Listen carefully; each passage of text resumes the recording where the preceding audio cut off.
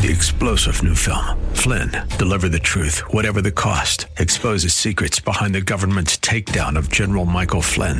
Flynn knew what the intel world had been up to. He ordered the first audit of the use of contractors. This set off alarm bells. He told the truth. He was the most dangerous person for Donald Trump to hire. They had to get rid of Flynn.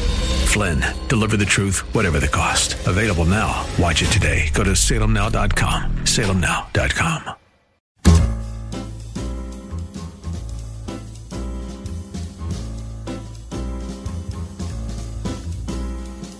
Welcome to another edition of The Ride Home with John and Kathy, live from the Salem-Pittsburgh studios. And now here are your hosts, John Hall and Kathy Emmons. A little forecasting going on here. First day of March. What do they say? March comes in like a lion. Right. And it goes out like a lamb. All right. I look forward to that. Do you not? Yeah, because I'm warming myself over my giant mug of hot water because I still cold. You're keeping the lion at bay with some hot water. I'm trying. Right? I'm trying. I'm just cold, John. I'm cold today. Yeah. Outside my spare room, there's currently some snow flurries. Okay. But, all things considered, March is good, right? We're like, boom, we're ready to go. Listen, after the show is over tonight, it will not be dark. Yeah. Isn't that nice? That feels like that is a giant win for the three of us. Yeah, we saw that. When did we last see that? Like the light at 6:00. October? No. So. Yeah, October probably. Yeah. Anyway. Maybe September. I think better days are ahead. Do you not? Better days. Yes. And that's, Indeed. I'm so proud of you, John. It's so positive and I'm trying forward to be, focus. Yeah, because the springtime's coming. Springtime is coming. Oh. Yeah. Usually this is the time in the program where you're like, No. March, I'm turning over a new leaf. Oh, okay, yeah. Great. Yeah. Great. Yeah, I'm happy for you. Thank you so much. Yeah. Hey, as we always do, we get underway at the top of the show, whether it's Monday or one other day of the week. We take a look at the news stories. And Kath, won't you give us, please, the top 4 at 4? I will do that thing. Monday, March 1st, I give you this. Governor Tom Wolf raised the occupancy limits for indoor events in Pennsylvania to 15% of the maximum occupancy, regardless of venue size. All right. For months, indoor event spaces, if you have not been keeping track, have been limited to either 5% or 10% of maximum occupancy, and no events were permitted to have more than 500 people. The Trib reports that the Pens then announced that they can allow 2,800 fans into the arena, and tickets will be available for Tuesday's game against the hated Flyers, with season ticket holders receiving priority. The new limits also mean that the Pirates will be able to allow spectators at PNC Park for the upcoming season, including at the April 1st home opener. John, have you purchased your tickets yet? I have not. They won't be available. Okay, we'll find out. The new order also lifted restrictions on out-of-state travel. At number 2, discussions are in progress in Pennsylvania's General Assembly to possibly move teachers to Phase 1A of the state's vaccine rollout. State Rep Tim O'Neill sent an email Sunday alerting House GOP members of the possibility, according to WPXI. He explained that the National Guard would be involved in the distribution process. According to the email, which was shared with the Trib, the change would be made possible by the Johnson & Johnson vaccine's emergency use authorization by the U.S. FDA. The Commonwealth is expected to get an initial shipment of 94,000 doses of the new vaccine this week. Number 3. Well, apparently it's not just us. Former French President Nicolas Sarkozy was found guilty today of trying to bribe a magistrate, becoming the first president in the history of France's post-World War II republic to face house arrest. According to the Wall Street Journal, a Paris court convicted Mr. Sarkozy on charges of influence peddling and corruption, sentencing him to 3 years in prison for offering to help a magistrate land a plum position in the Principality of Monaco, which sounds pretty nice, in exchange for confidential information about an inquiry into the finances of his 2007 presidential campaign. How about that? The court suspended 2 years of Mr. Sarkozy's prison sentence, adding that the former president should serve the remaining year under house arrest wearing an electronic bracelet. And I'm wondering if that will happen in Monaco. Probably Do you think? so. Yeah, it's like the kind of thing that Sarkozy would be able to work out. And no champagne either. Stop that. Well, I don't know. I don't know if that's really not listed here in what I'm reading. All right. And number 4, the Golden Globes happened in a virtual sense last night. Nomadland won the award for Best Drama Film, and Borat's subsequent movie film won Best Comedy Film. Audra Day won Best Actress Actress in a Drama for the U.S. versus Billie Holiday, and Chadwick Boseman posthumously received the award for Best Actor in a Drama for what became his final movie, filmed right here in Pittsburgh, Ma Rainey's Black Bottom. 4 categories were taken by Netflix's The Crown, and the woman Chloe Zhao, who directed Nomadland, became only the second woman ever to win Best Director. Also, Jane Fonda received the Cecil B. DeMille Award, and Norman Lear became the third ever recipient of the Carol Burnett Award. The award show was hosted by Tina Fey and Amy Poehler, who were both hosting from 2 different rooms. Tina Fey in the Rainbow Room in New York City, and Amy Poehler hosting from the Beverly Hilton in California, where the award ceremony is traditionally held. That, my friends, is your top 4 at 4. Very nice. Very nice indeed, Dee. We'll talk about this during the top of the 5 o'clock hour. But, you see a lot. I see a lot of movies. And that film Nomadland that won last night. Yeah. Please do yourself a favor. If you like to watch movies or you're interested, that's really one of the finest films I've seen in a long, long time. Wow. Just a really fascinatingly beautiful film. Very stark, very spare. But boy, just really a great movie. It's on Hulu, I believe. I think it's also in theaters if you'd be so inclined to go out to local theaters, which apparently theaters are open, whether it's 15% or not. Yeah. Right. How about that? And you're also a big fan of The Crown, John, so you must have been happy to see that. I am, and I'm glad they won, whatever. It's, the award season, blah, blah, blah.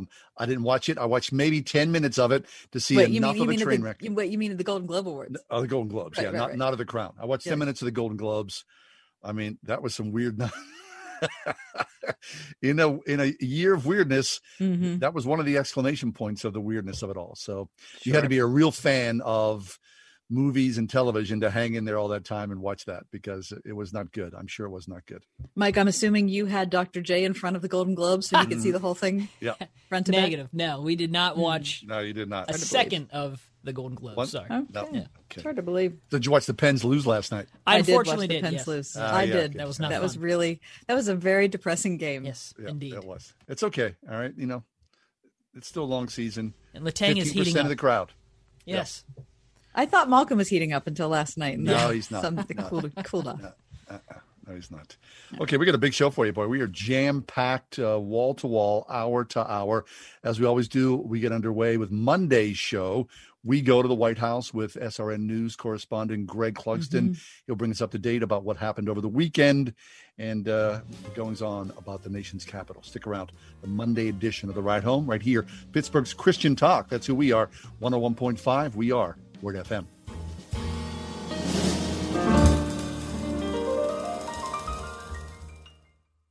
.5 WORD. How can your daughter survive today's toxic culture? Well, the next Focus on the Family features Dr. Meg Meeker, who offers help in navigating a confusing, amoral world.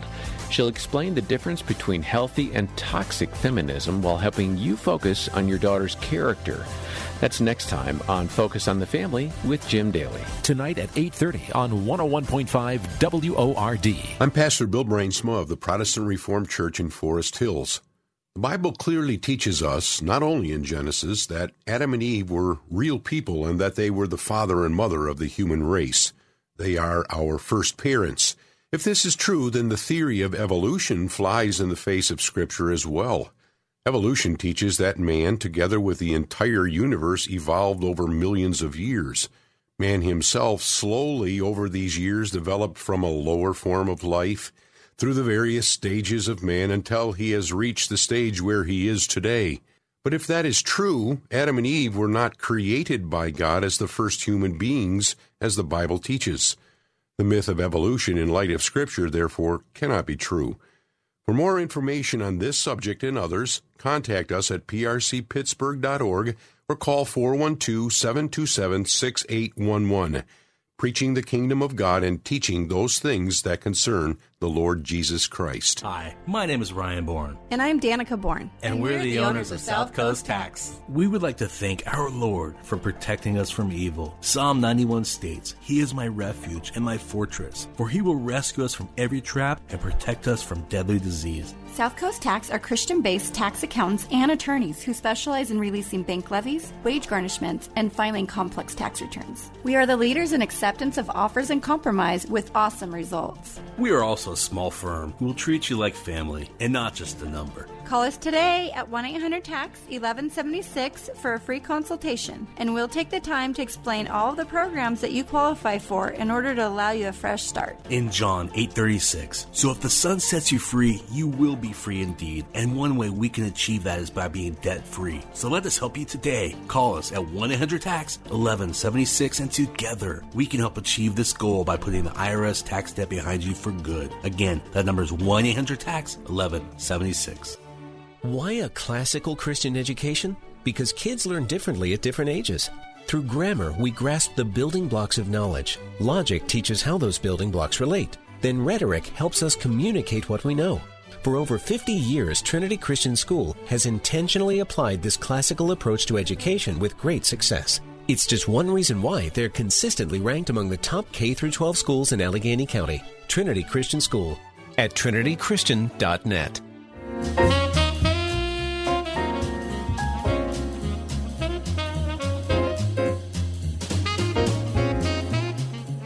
Monday afternoon, it means we head to the White House. SRN News White House correspondent Greg Clugston joins us to bring us up to speed about what's happening in and around the nation's capital. Greg, happy Monday to you. How are things? Thank you, John. Kathy, good to be here, and nice to be back from the weekend. Yes. Terrific. Okay, so let's start talking today about the COVID bill. What do we know about it, Greg? How is it progressing, and what can people here in Pennsylvania expect? It's a lot of money. Well, obviously, it passed the House last week, mostly along party line vote, and so you had all Republicans voting against it. You had two Democrats shift over and vote for it, but essentially, it was along party lines. And so it's $1.9 trillion. We've been talking about it for a while now, but not everybody knows everything that's in it. The most well-known piece of this package is the $1,400 stimulus payment that would be sent directly to a lot of Americans across the country. And so that's a big part of the bill. Also, there would be money for more vaccinations, more testing, schools, and all the rest. So it's passed the House. It's heading over to the Senate now. Obviously, it's a 50-50 Senate, and the vice president would cast a tie-breaking vote if necessary. And so we'll have to see what happens. Mitch McConnell is the Republican leader. He earlier today was describing it as a bad bill. He thinks it's too bloated, it's too expensive. And a lot of Republicans are wishing that there had been more of a process that would have allowed for a more bipartisan bill to get to this point. But it's not the case right now. I see. So, Greg, as with all bills, especially bills of this size, there's a lot of pork in there, isn't there? Yeah, and that's one of the main criticisms that Republicans have been talking about when they describe this bill. For example, they think that there's a lot of extra money that's going to democratically controlled cities and states that aren't in the budget crunch now that they actually were maybe a few months ago. So they view it as sort of, if not a boondoggle, which was the word Donald Trump used yesterday, but really a lot of friendly money going to constituents of the Democratic Party, whether it's unions or other organizations, or just fellow Democrats who are, mayors and governors, that kind of thing. Right. I mean, who doesn't like friendly money? Exactly. I mean, it just depends if you're on the receiving end or the giving end. Exactly. And therein lies the problem. Yes. Okay, so then the odds are that, they're going to have some sort of bill, right? There's going to be some more money flowing out of Washington, D.C. that'll find their way to a large percentage of Americans' pocketbooks, don't you think? That's right. And it's interesting because there have been some studies done about the last round of the direct payments that went out, $600 right at the end of December, the first of the year. And they a lot of the studies have shown in just the last couple of weeks that up into a certain income level, say, I don't remember the exact number, but it's, say it's $50,000, $60,000, $65,000. People who earn up to that amount tended to spend their $600 stimulus payment. And people earning $70,000, $75,000 and up tended to save their money. And so one of the Republican proposals had been to shrink the number of Americans who are actually going to be receiving this money because they're not sure that it's going to provide the actual economic stimulus that a lot of Democrats are claiming that it will. Sure. Okay. Greg Clugston's with us, SRN News White House correspondent. We're on 101.5 Word FM, also 96.5 FM and 7:30 AM WPIT. If you'd like to watch the show, you can log on right now to Facebook. We're Facebook Live with Greg Clugston. Are you in Virginia, Greg? In Maryland. Yeah, he's in Maryland. Okay, yeah. You can watch Greg in Maryland. Doesn't really matter where he is because no one knows where anybody is right now because it's just a really weird time. Anyway, okay, Greg. So speaking about a really weird time, our former president got a lot of headlines, more so than most former presidents would get, speaking at an event. So talk about CPAC over the weekend, and what did we hear from former President Trump? Right. Yeah, a lot of attention. You're right. But also one of the reasons why is because we don't typically hear from former presidents this early in a new administration with the kinds of criticisms that we were expecting to hear and actually did hear from Donald Trump yesterday. So it's obviously it's a whole different scenario when you're talking about Donald Trump in terms of norms and traditions and that kind of thing. And so he had been obviously relatively quiet since leaving Washington on the morning of January 20th, Inauguration Day. He had done a couple of TV interviews just by telephone around the death of Rush Limbaugh, but had been mostly quiet. Of course, he doesn't have his Twitter account active any longer, so he doesn't have that platform to be, communicating with the public on a regular basis. So this was a very, for him, a long period of time where he had not spoken publicly. So there was a lot of anticipation of what he might say, how he might use the opportunity, and his sort of re-entry into the political spotlight once again. And basically, the hour and a 15 or hour 20-minute speech did a few things. It defended his record, not surprisingly, from his 4 years in the White House. He also spent a lot of time criticizing the Biden administration and brand new policies and reversal of old Trump policies, whether you're talking about some of the relationships with other countries, whether you're talking about the travel ban. He also hit the new president, pretty hard on transgender rights and some of those cultural issues that have become a real flashpoint in our country. And he also made the point that he's not going away anytime soon. He said he's going to be a part of this conservative movement going forward. And he put out the tease that he might run again for president in 2024, saying that he anticipates a triumphant return to the White House by a Republican president. And then he said, I wonder who that will be. Really? That's interesting.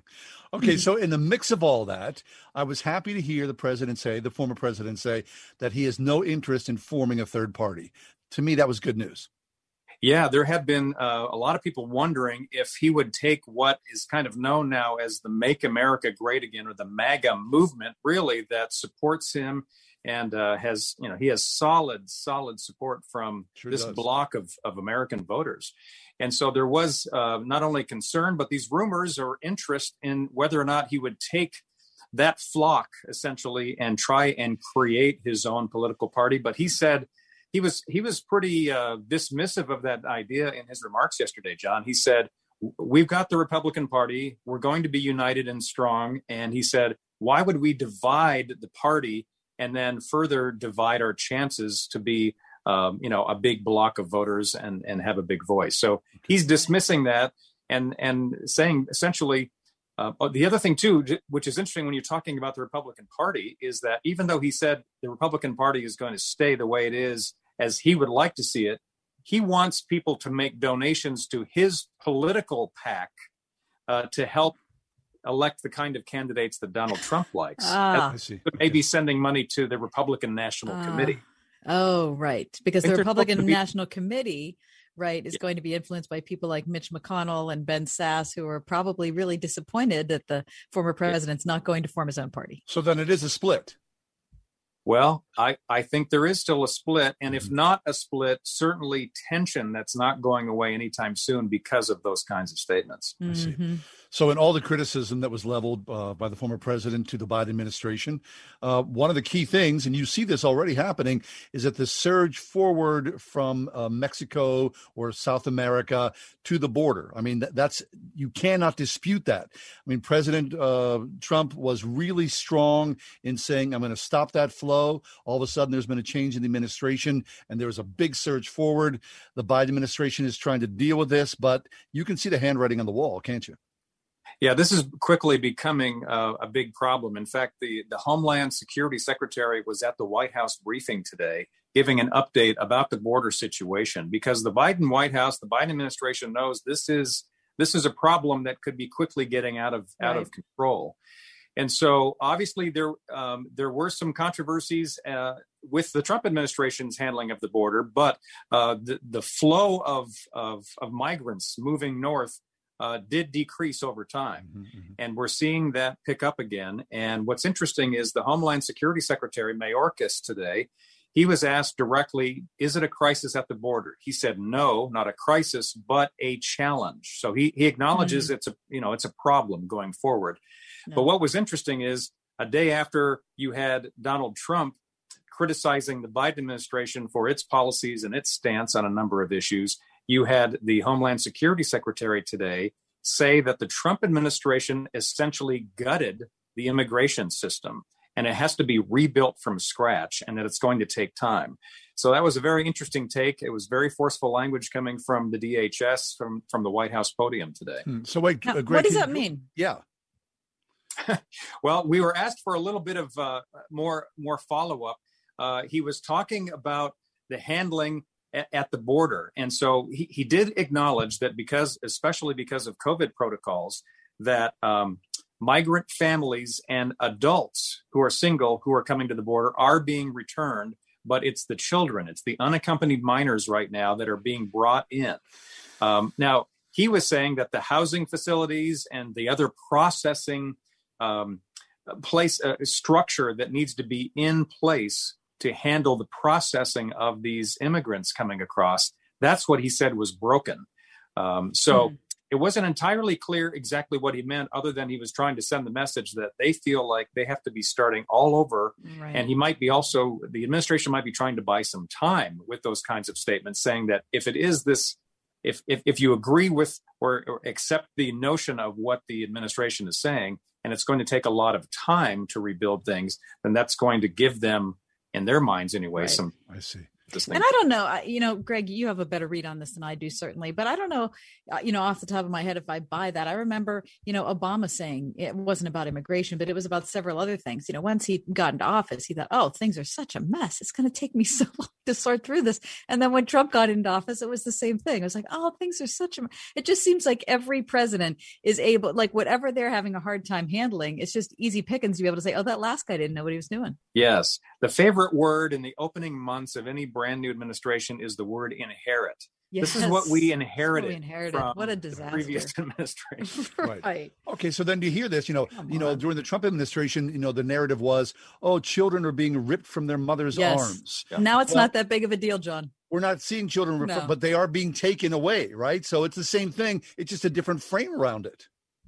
Yeah, and some of the facilities are the same facilities or similar facilities that the minors are being temporarily housed in that were used during the Trump administration, at which time the Democrats had accused the Trump administration of putting the minors in those facilities, and they're now, of course, being used again because of the surge. Right, so all of a sudden we find a media that's not as outraged as they were 4 years ago about the same thing.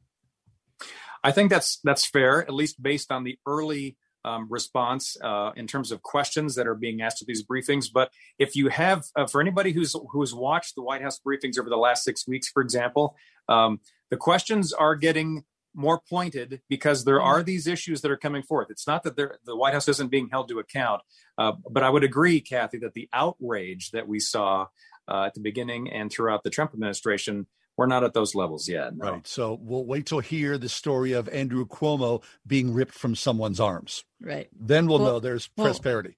Well, Andrew Cuomo might be ripped from New York's arms at this point, right? Yeah. Right. And the White House has been asked pointedly about Cuomo. Really? Again today. Yeah. Tell us about that. So the response from the White House briefly is that Biden's response to these kinds of issues is consistent in that the anybody who's making these accusations, those stories and those cases need to be heard, and that if there's an investigation to be had, then the White House supports that. So they're dealing with a very well-known and established Democratic governor in this case. But they also know that when it comes to, this kind of sexual harassment accusation, they have to be very careful. Of course, sure. Well, Greg, thanks an awful lot. I mean, we always appreciate your insight, the narrative here from the front row that you have at the White House. Oh, wait, one question though, John, I forgot yeah. about. Greg, were you sitting in front of your television last night with bated breath watching the Golden Globes? I did not watch the Golden Globes. I usually like to watch a little bit of it just to kind of see what's going on. I read a couple of stories, but I was actually still filing several stories from the Trump speech last night. He was working. So I was working. That. Yeah, well, none of us watched it, so that makes 100% of us that didn't see it. I guess a disappointment. It's a very good excuse. We are out of touch. Yes, we are. Yes. All right, Greg. Hey, thanks an awful lot. We always appreciate it. We'll see you next week, hopefully. You're welcome. Thanks, guys. Our pleasure. Greg Clugston, SRN News, White House correspondent. Information about Greg and SRN News, our word, wordfm.com.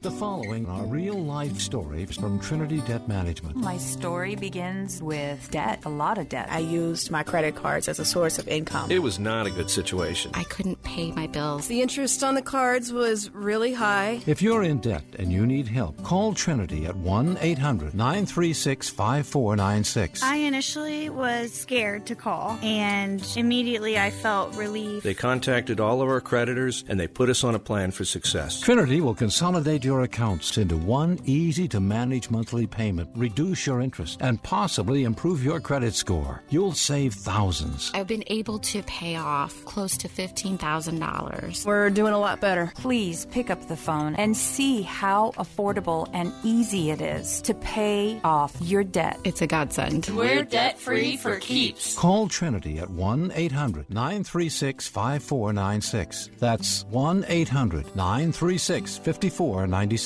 Mortgage commercials are rarely exciting. So to make it slightly more interesting, here are my nieces to do it for me. So interest rates continue to drop like my sister's baby teeth. Come on, Uncle Ryan had to say the same thing last year. That's true. Last year, it was rates are boring talk historically low. And now this year, there's somehow even more boring talk historically lower than the previous boring talk historically low. Sounds boring. But for so many listeners who just haven't wanted to deal with it, refinancing right now could save you massive amounts of Lego sets. Rates have gotten that low. Some borrowers could potentially save hundreds monthly and tens of thousands over the life of a loan. And if you didn't put 20% down before, some could even stop having to pay PMI. Give Uncle Ryan a shot. We are United Faith Mortgage. We pay your appraisal fees, up to $500. United Mortgage Corp, Melville, New York. MLS number 1330. Department of Banking. Mortgage Lender License number 22672. I'm Pastor Tom Hall of First Church Pittsburgh. Like you, I can't wait for this crazy time to be over.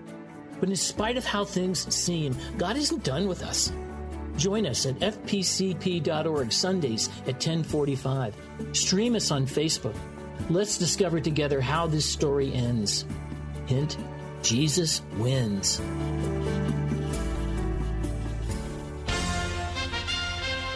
Today's forecast calls for clear skies, slight winds coming out of the northeast, and customized car insurance from Liberty Mutual, so you only pay for what you need. Liberty, liberty, liberty, liberty. 101.5 WORD-FM Pittsburgh. On your smart speaker by saying, play the word Pittsburgh. And on your phone via the Word FM mobile app, iHeart, TuneIn, and at radio.com.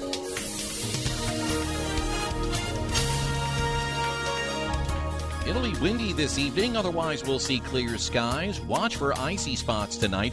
We'll reach a low tonight of 16. Tomorrow, expect plenty of sunshine. Tomorrow's high, 38.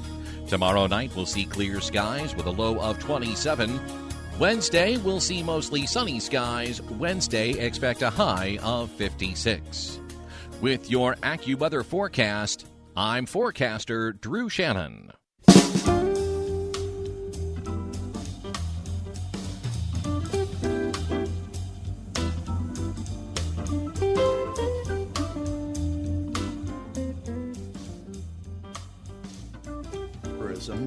It appears as though that the first ever papal visit to Iraq is set to begin on Friday of this week. During time, Francis will meet beleaguered Christian communities and one of the world's most influential Muslim leaders. 84-year-old Pope Francis will be his first trip abroad in more than 15 months, as, of course, the pandemic has curtailed his movements along with everybody else's. So new COVID restrictions came into effect in Iraq last week with overnight curfews, a full 3-day lockdown at weekends, and daily recorded cases doubled in less than a week. So the Pope is headed to Iraq. All members of the entourage will be vaccinated against the virus before the departure. Social distancing, mask wearing, all that. The Iraqi government has promised high security during a 3-day visit to 6 cities. Although there have been bombings and other violent attacks in recent years, 32 people were killed, more than 100 injured in a twin suicide bombing at a Baghdad market last month. So the visit entails risks. And it's interesting. I'll be kind of curious to see what will happen, as the Pope goes and visits Christian communities, because, like many places in this world, Christians themselves, they are really beleaguered, terrorized. Yep. I don't think that's any sort of an exaggeration to say that. I'll be curious to see what that looks like as far as a friendly Iraqi government and the Pope's access to those communities that have been terrorized. What do you think? Right. I mean, historically, certainly in the years since I've been around and paying attention, I can't speak to the more ancient popes, but the popes have certainly been great defenders of Christians who've lived in difficult circumstances. Yep. And been persecuted by governments or militias or whatever. And the believers in Iraq are for sure that way. And all over the Middle East are that way. Yes, he is. Yeah. So I'm glad to hear it. I think it's wonderful. It is wonderful. Anytime that someone can go and say, help our Christian brothers and sisters in their turmoil and please back off and allow them to worship in peace. Right. That's a good thing. And how about live in peace also, both things? Yes. Yeah. So that starts Friday. It should be a long weekend. How long will Friday. he be there? Just 3 days. Okay. So a fairly quick trip. First trip the Pope has taken in more than 15 months. And of course, the weird thing is COVID is spiking in Iraq. Apparently, we're hearing this. They're doing forced lockdowns over the weekends, 3-day weekends. They just shut everything down. So who knows what that's going to be like? Of course, the entourage, the Pope and all of his followers who would travel with him, they'll be vaccinated before they go. So 84 years old. I mean, who's going to say no? You can't go. Is he 84? Wow. 84. I didn't realize that. So I think it's fascinating. And of course, this is good as well, because, Christianity does not get positive press coverage. Mm-hmm. But for whatever reason, whatever you feel about the Pope, whenever the Pope travels, it generally is very positive press coverage. So we'll hear the name of Jesus expounded from mainstream media this weekend in ways that we have not heard in a long time. It's a good thing. I wonder how big of an entourage that is who travels with the Pope. Yeah, that's a good question. I wonder if that means that 300 people go with him, or 60 not. Or 12. It's a short trip. I mean, how many people do you need? I'm just saying. I have a feeling that it's probably more people than we would. Really? I bet it's closer to 60 than 12. I would hope it'd be 30 people. Mike, you want to take the under over on that? On 60. Who's going? 30? I'd say 30. You saying 60? Okay. I'm saying 60. I guess we'll find out. Okay. I mean, it's very cool. I just think it's cool. I mean, there he is. He's out traveling around the world, and Jesus' name will be proclaimed in a Muslim country. And God bless him and all those Christ followers who, at least for the short term, will receive some sort of relief from his visit. Right. So, anyway, what do you say? We take a break? I think we should. Okay, we'll talk about Amazon. Amazon kneels before the mob when Harry became Sally. That book has been banned from Amazon from Grove City College. Carl Truman will talk about that next. The far left controls the White House and both houses of Congress. But Alliance Defending Freedom wants to make sure they don't control your house. Religious freedom, sanctity of life, free speech, and parental rights. Precious freedoms that ADF will protect at the courthouse. With God's help, we have over 2,000 victories, including 11 at the Supreme Court. And because ADF is a tax-deductible nonprofit ministry, we provide our services at no charge to those whose freedom is threatened. We have a challenging 48 months ahead of us. We must be prepared to stand for freedom. Call 833-993-4377 with your most generous gift, or visit adflegal.org/freedom to sign the Freedom Statement and commit to help us sustain our efforts. 833-993-4377 or click adflegal.org/freedom. If you owe $27 trillion and you didn't have the money to pay it off, what would you need to do? Well, you need to make a lot more money, right? Well, now America's debt is more than $27 trillion, and right now taxes are at historically low levels. It doesn't take a genius to realize taxes will probably go up. Now think about your retirement accounts. Do you want to pay taxes on some of that money now when rates are lower, or later when rates are much higher?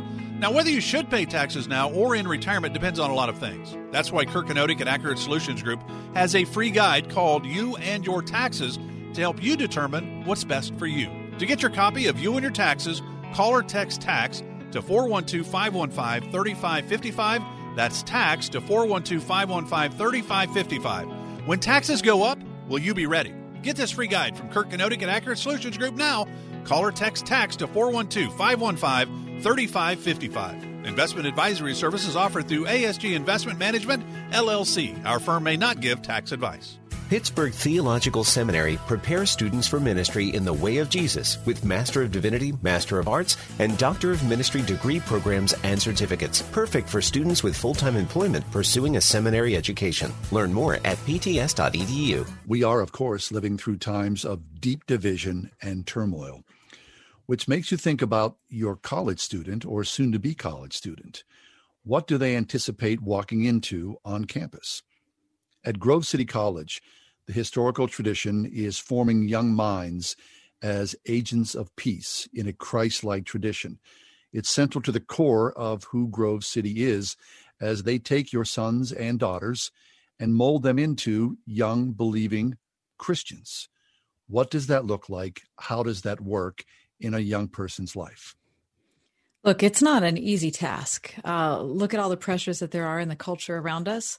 Look at the difficulties we have in our own lives and all the distractions of technology and concern for the future. And so when you think about people who are at the formative age, between 18 and 22, making decisions, not just about what to study and to pursue career-wise, but who they are, you want to look for a place that's going to form character, that's going to not just be concerned about the ABCs, though those are very important, but how it is that a person grows and develops and matures as an individual that's able to take on and live through an era like this of both division and disease. To take a deep dive in what it is to be a citizen of Christ in these difficult times, look online at Grove City College. That's gcc.edu, Grove City College.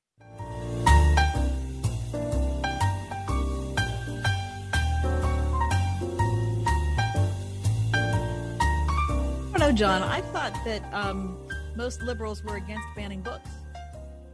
Well, I thought every good liberal was against banning books. As long as those books align with their ideology, that's fine, right? But if doesn't not, sound like much of a principle. No. So Amazon, of course, Amazon started out as a bookseller decades ago, and like they control just about everything in the marketplace, they also control the large majority of book sales. So if your book's on Amazon, hey, good for you. You've got a shot at selling a lot of copies. But if Amazon bans your book, well, forget about it. I mean, the idea of going into a bookstore now, as quaint and as beautiful as that sounds, as delightful as that sounds, that's not happening for most people. So last week, Amazon banned a book about transgenderism when Harry became Sally. Here to talk to us about that is Dr. Carl Trueman. Dr. Trueman joins us from the Department of Biblical and Religious Studies at Grove City College, and he is the author of several books. I'm sure we'll talk about those as our conversation goes along. Carl, welcome to the show. How are you today? I'm doing well. Thanks for having me back on. Always sure, a pleasure. Carl. So it would seem, Carl, that any self-respecting, classical liberal or even contemporary liberal would say, when I ask the question, are you in favor of banning books? But with an organization as big as Amazon and Apple to follow it up, just deciding not to publish this volume is, in a sense, doing that. Yes, and I think the answer is these are not your grandparents' liberals we're dealing with anymore. I would consider myself in many ways to be a traditional liberal. So would I. On that front, a big believer in freedom of speech, freedom of religion, the the best way to drive out bad ideas is to allow everybody to have their say and allow the good ideas to come to the fore and inevitably triumph. But that's not the world we live in now. We live in a world where big tech companies, I think, are increasingly going to be censoring the information to which we get access and the kind of arguments that we're allowed to look at. Right. So we all feared George Orwell's 1984, the idea of Big Brother. Big Brother we always thought was going to be government. Little did we know that it was going to be tech companies that are going to rule the roost. So what does that mean, Carl? I mean, the idea that a book that does not agree with those who are in power, that is now disappearing, we are not allowed to have this conversation. To speak about transgenderism in less than praising terms is something that is verboten in this society we live in today. Yes, and that's a very dangerous place to be in. It's one thing, if you like, for the government to be passing legislation on things, and that can be worrying enough, but at least when you're dealing with a government, there are periodic elections, and if you don't like what's going on, you can cast your vote and try to get rid of them. When you're dealing with what are effectively unaccountable tech companies, it's a whole different ballgame. First of all, the First Amendment doesn't apply because these are not agencies of the federal government. And secondly, it's not immediately obvious how one can resist them. I mean, Amazon dominates the book-selling market and therefore has huge influence with publishers. No publisher is going to publish a book that they don't think they can market on Amazon. They're on a hiding to nothing at that point. So I wonder what the current thinking on that is. Now, I certainly understand that people who are running big tech companies aren't going to be supportive of Ryan T. Anderson's approach, or not his approach, but they're not going to be supportive of his point of view. But that's fine. You know, Amazon posts Mein Kampf, right? Last time I looked, it had like 4 stars, and I don't think they appreciate his approach either. No, one would hope not. Yes, I'm assuming that they don't. We can assume they don't, but in the last 5 or 6 weeks, must have half a dozen emails from Amazon encouraging me to buy a book on technology by a Theodore Kaczynski. And if you look up Theodore Kaczynski... that's the Unabomber, right? He's the Unabomber, yes. So Amazon are not only selling the Unabomber stuff, they're actively promoting it, which makes the ban on Ryan Anderson ironic. Even worst case scenario, Ryan Anderson is less likely to kill as many people as Adolf Hitler or even Ted Kaczynski, I think. So why is he banned? It's a fascinating question. Okay, so then the book, Ryan Anderson's book, When Harry Became Sally. Talk to us about this. I mean, look, if you are a transgendered adult or if you're an adult thinking about transitioning, you go for it. But the problem is when this is sold to children, some as young as 4 years of age, that, this is a good thing to do. This is an okay thing to do. We lift you up as a hero somehow. That's where the problem is. It's being sold to children as you can find your own inner joy or your own peace by switching, sexes and allowing yourself to be mutilated, whether it's through its, your reduction of breast or your genitalia. Yes, and I think that came out very clearly last week with Rand Paul's questioning of Dr. Levine at her Senate confirmation hearing, when he was repeatedly pressing on the good doctor the question of genital mutilation and the authority, the responsibility, the competence of children to make that kind of life-changing decision at such an early age. And Levine's adamant refusal to answer the questions and to answer the testimonies and answer the statistics that he was provided indicated that there was no answer. The evidence clearly points towards somebody stepping up and being the adult in the room and taking responsibility here. It's obviously not going to be Dr. Levine or the government on this one. Mm-hmm. So we're talking about 2 issues. Both, I think, are of great interest. One is the issue of transgenderism, especially when it comes to medical treatments applied to children. And then the other question is just why we're concerned about banning books, or why we're thinking that the best way to approach any issue whatsoever is to just have people not understand different sides of it. Yeah, and of course the history of censorship is not a great one, because by and large when things get censored in history, they tend to take on a life of their own anyway. My own area of expertise is the Reformation. The Catholics typically burned books. Martin Luther would reprint Catholic books with his own introduction to them. He would subvert them. And ultimately, Luther wins. Censorship can be a very counterproductive thing in the long run. So there's a sense in which Amazon's approach here, it represents massive corporate power, but also intellectual bankruptcy, I think. And in the long run, it will not, I don't think it will serve them or the society that they claim to be serving well. Yeah, I don't believe it will either. It is hard, though, to get our heads around the place that we're in, where an organization like Amazon carries this much weight economically. Yes, and this is where I think I'm not a huge government stepping in and doing stuff at every opportunity sort of guy, but I do think that a very good argument could be made for breaking up some of these big tech monopolies. If we're in a situation where a man who refuses to bake a cake for a gay wedding finds himself dragged before the courts, that's one man, one cake shop in one city. Surely there's a case for some kind of government or legal intervention when we're dealing with what is functionally a monopoly of bookselling in the United States. Yes. From Grove City College, we're speaking with Dr. Carl Trueman. His brand new book is called The Rise and Triumph of the Modern Self, Cultural Amnesia, Expressive Individualism, and the Road to Sexual Revolution. So, Carl, like yourself and the circles that you work in academia, obviously with your new book, The Rise and Triumph of the Modern Self, you spent a considerable amount of time in research, in thought, and then in writing. This may have taken you, I don't know, a year, 2, perhaps 3 or more, or maybe a lifetime of thought. So other men and women, other authors who would propose this idea in their own mind and then seeing themselves struck down by Amazon and the inability to get those ideas out into the marketplace, if that would come to the fore, many more people would say, I shouldn't bother to waste my time in trying to get something out. Maybe I'll focus on a different subject because in the end, no one will hear or read about this in the first place. So it's just not worth it. Yeah, and that there's a real serious issue there, that this could strangle free inquiry and free thought in a big way. I would say to people who are thinking that way, though, you need to think freely. You need to get your stuff out there.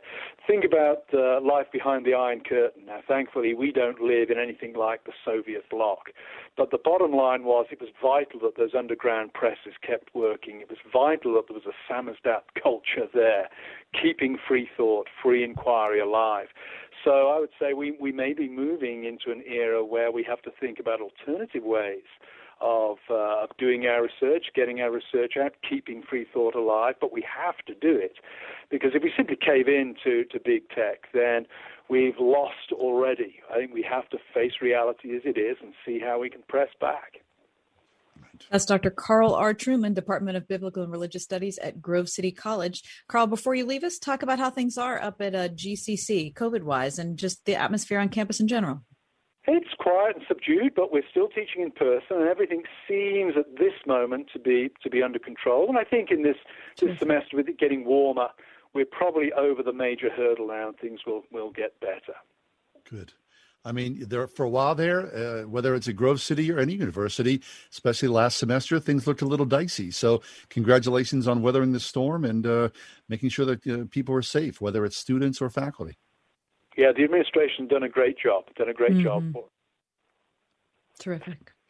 Well, Carl, you do a great job here. Thank you so much for your presence on our show monthly. Thanks very much for having me.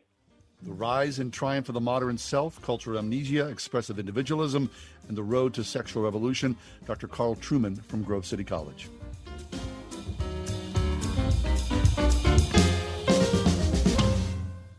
If you're drowning in IRS debt and can't afford to pay, then you need to take advantage of special IRS tax programs that are available and free yourself from IRS collection efforts once and for all. Due to the financial hardship consumers are facing throughout the country, the Internal Revenue Service has made it easier to settle delinquent tax problems. An open phone line has been established by Community Tax for consumers to call and see if they qualify. Take down this number or store it in your cell phone, but call the Community Tax Helpline at 800-500-5588. it. If you owe back taxes to the IRS and cannot afford to pay them back, or even if you have years of unfiled tax returns, there's no need to fear anymore. But you have to call the Community Tax Helpline today at 800-500-5588 for the help that you need. Don't take on the IRS alone. They can attack your wages, savings, pension, home, and even your Social Security check. Call 800-500-5588 for your free consultation and to see if you qualify. That's 800-500-5588. Well, by now, you all heard me talk about MyPillow and how it's really a great, very comfortable pillow.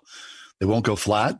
You can wash and dry them as many times as you want, and they maintain their shape, and they're made in the USA. Now, for a limited time, MyPillow is offering the premium MyPillows for the lowest price ever. You can get a queen-size premium MyPillow for $29.98. They are regularly $69.98. That's a $40 savings. Kings are only $5 more. All MyPillow products come with a 10-year warranty and a 60-day money-back guarantee. Go to MyPillow.com, click on the radio listener square, and use promo code WORD. You'll also get deep discounts on all MyPillow products, including the Giza Dream bed sheets, the MyPillow mattress topper, and MyPillow towel sets, or call 800-391-0954. Use promo code WORD. Or right now, MyPillow.com. MyPillow.com.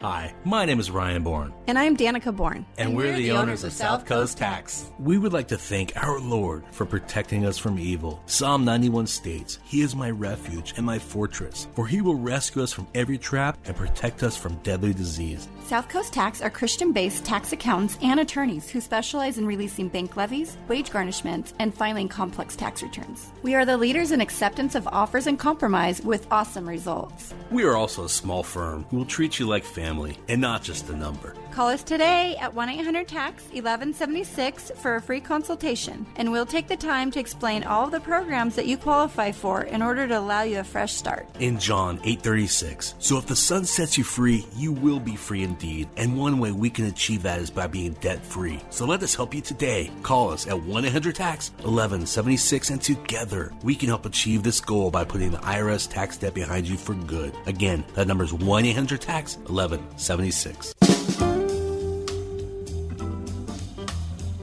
In the run-up to marriage, some couples have this conversation. Well, the man will say, will you take my last name? And there might be a pause or a deeper conversation. The woman says, I'm not so sure about that. 72% of adults polled in a study said that they believe that a woman should give up her maiden name when she gets married. 72%. Mm-hmm. In a study of other married men, less than 3% took their wife's name whenever they got married. That hasn't always been the way. In England, especially from the last century backwards, men who married into wealthy families tended to take their wives' names. Sure, because they know what's good for them. Yeah, cash is king. All right. Yeah. Uh-huh. Now, look, I got married later in life. And so my wife was like, I'm not taking your last name. I've been, this way all my life. So I'm not going to change my name. You good with that? I'm like, I'm fine. Whatever. I'm not going to force you to take my last name. So we often go by different names. Like we'll go to, where were we the other day? We were at a doctor's office, and we were both, with the dentist. We both were checking in, and they were like, you, John Hall, and you, Mrs. Hall. And she's like, no, that's not my last name. And they were, oh, okay. All right. So that's not her legal name? No, she isn't. Her legal name is not my last name. Okay. No. Got it. So what do you think? When it came time for you to get married, now you got married much younger. Was it an issue for you? No, I got married earlier in life. Yeah. Let me say that my maiden name was so cumbersome. It was Polish. It has a lot of consonants, as good Polish names do. And I was really happy to offload it. Were you happy to get rid of it? I mean, I spent my whole life, people would go to pronounce my name, and I would say, no, that's not it. Because nobody knew how to pronounce it, because it just looks intimidating, like every Polish last name does. Right. So first day of school, the teacher would be like, right. Never. It was always screwed up, screwed up. So when I saw Emmons on the horizon, I said, yes. That's a good thing. All right. Yes. So of course, my last name is Hall. My wife's name is White. So we could have gone by Whitehall, which I'd have been fine with. That's dumb. But whatever. I mean, people do that. I know they do. And all the people who did that are going to send me an email and say I'm mean. I'm just saying. No. People do that. It just seems like a lot of effort. Why? You guys. I mean, Whitehall, first of all, Whitehall sounds like it could be an actual name, so it's not too bad, right? But most last names are not like that. Yeah. Like if my husband and I would have done that, we would have been Eric and Kathy Bletcher-Emmons. I mean, what? It'd be like someone trying to clear their throat.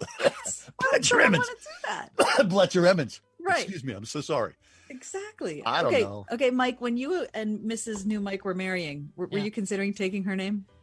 No, I was not considering taking her name. However, she wanted her or my last name and her last name. And her together. Yes, together. But it sounded too weird. Yeah, it was going to be hyphenated. But her maiden name is Not. So it would be Not Duffy. Yeah. And I was like, no, that's not happening. Table for Not Duffy? Yep. Yeah. No, I don't think so. No. I don't know. Whatever. Okay. People are doing their own thing. Whatever. You can email Kathy@wordfm.com. Right. I mean, we're cutting off body parts, so you can take a person's last name or not. No big deal. What the heck? Ask Alexa to play the word Pittsburgh to hear us there. We're on your Google speaker too, plus iHeart, TuneIn, and on radio.com. 101.5 WORD-FM, Pittsburgh. With SRN News, I'm John Scott. New York's Attorney General says she's moving forward with an investigation into sexual harassment allegations against Governor Andrew Cuomo after receiving a letter from his office authorizing her to take charge of the probe. When the investigation is finished, the findings will be disclosed in a public report. 2 women who've worked for Cuomo accuse him of sexual harassment. The governor said some of his behavior with women may have been insensitive or too personal, but he has denied harassing anyone. Officials say heavy rain across Appalachia has led to water rescues, mudslides, road closures, and power outages. Kentucky Governor Andy Beshear has declared a state of emergency. In his state, flooding has caused damage, and a nursing home had to be evacuated to keep residents safe. Stocks rallied today on Wall Street. The Dow gained 603 points. The Nasdaq was up 396. This is SRN News. Benjamin Franklin once wrote, Nothing can be said to be certain, except death and taxes. Hold on there, Benji. Oh. You can't even rely on that much thanks to identity thieves. Pardon? Tax forms have all your personal info in one place. And this is the season when it can get emailed, shared, and possibly exposed to identity thieves. They might even try to file your tax return before you do. This shan't stand. No, it shan't. Because LifeLock monitors your info and alerts you to identity threats. If you become a victim, a dedicated U.S.-based specialist will help fix it. No one can prevent all identity theft or monitor all transactions, but LifeLock helps you keep what's yours. Join today and save up to 25% off your first year at LifeLock.com with promo code SMART. That's promo code SMART for 25% off at LifeLock.com. And remember, 25% saved is 25% earned. Your business is ready for a reboot, a recharge. The way our companies operate has changed. The changes haven't been easy, but there's help. The marketing team at Salem Surround gives you the tools needed to stand out and be visible to current and potential customers online right now looking for what you do. We can design a plan that targets potential customers with proven marketing strategies. Learn more at surroundpittsburgh.com. surroundpittsburgh.com. Connecting you with new customers. We are limiting the number of people in the office. It's patients and staff members only. At Stock Family Dentistry, exceptional dentistry begins with safety. We look a little different. We have more gear on, hand sanitizing stations throughout the office, frequently disinfecting all common areas. We're even using a UV light. All of these precautions are put into place for our patients' safety and our team members' safety. On Perry Highway in Wexford at StockFamilyDentistry.com. Are you an Allegheny County senior feeling lonely or isolated due to the pandemic? The Allegheny County Senior Companion Program can help. Senior Companions are volunteers 55 and over who will call you once or twice a week to check on you and see how you're doing. Those with computers or devices such as smartphones can do video chatting if desired. There's no cost to you for this service, and applying is easy.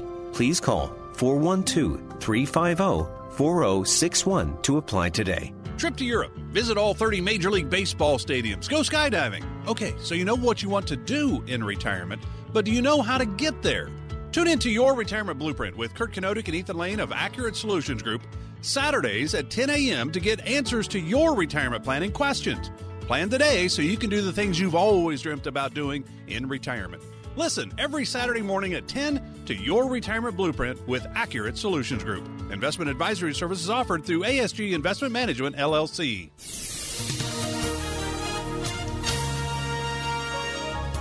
It'll be windy this evening, otherwise we'll see clear skies. Watch for icy spots tonight. We'll reach a low tonight of 16. Tomorrow, expect plenty of sunshine. Tomorrow's high, 38. Tomorrow night, we'll see clear skies with a low of 27. Wednesday, we'll see mostly sunny skies. Wednesday, expect a high of 56. With your AccuWeather forecast, I'm forecaster Drew Shannon.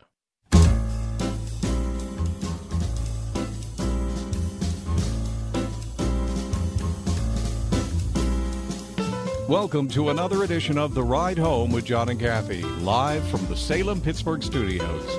And now here are your hosts, John Hall and Kathy Emmons. Hey, thanks for being with us. The 5 o'clock hour of The Ride Home with John and Kathy. Way back in 1995, there was a guy named Bob Wells. He's living in Anchorage, Alaska. Things in his life were not well. His marriage was on the rocks. He was working full-time at a Safeway grocery store where his father had worked all of his life. And the story that Bob Wells tells is that his father worked in this store as a clerk, and then he retired, and 2 years later, he was dead. And when that happened to Bob Wells' dad, and considering the state of Bob Wells' life with his bad marriage and, you know, sort of like a discontent falling over his life, Bob Wells said, that's not going to happen to me. So the house had split up.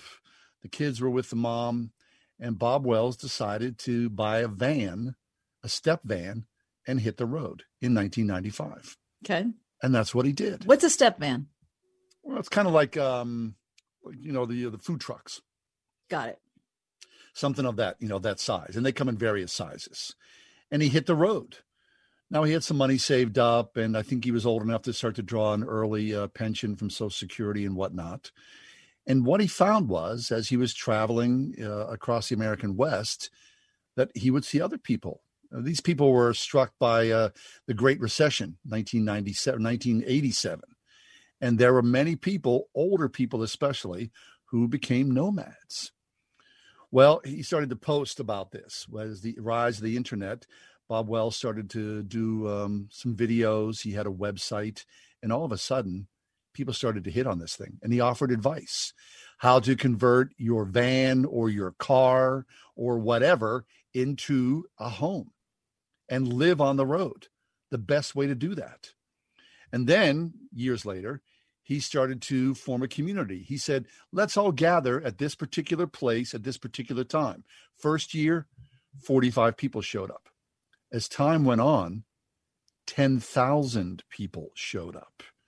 And what they discovered was there was a huge community of like-minded people who thought that they were alone, living on the edge, who were cobbling together part-time jobs, a little money saved over, a little pension coming in. They owned neither a home, rented an apartment, and what they could fit inside their van or their trunk or whatever was their life. Well, then a book was written, and it featured characters like Bob Wells and some other people. And then from that book, a film was produced called Nomadland. And last night at the Golden Globes, Nomadland won the Golden Globe for Best Picture of the Year. It stars Frances McDormand. You may know that name. Certainly, if you saw that face, you would say, oh, I know her. I like her. I saw it.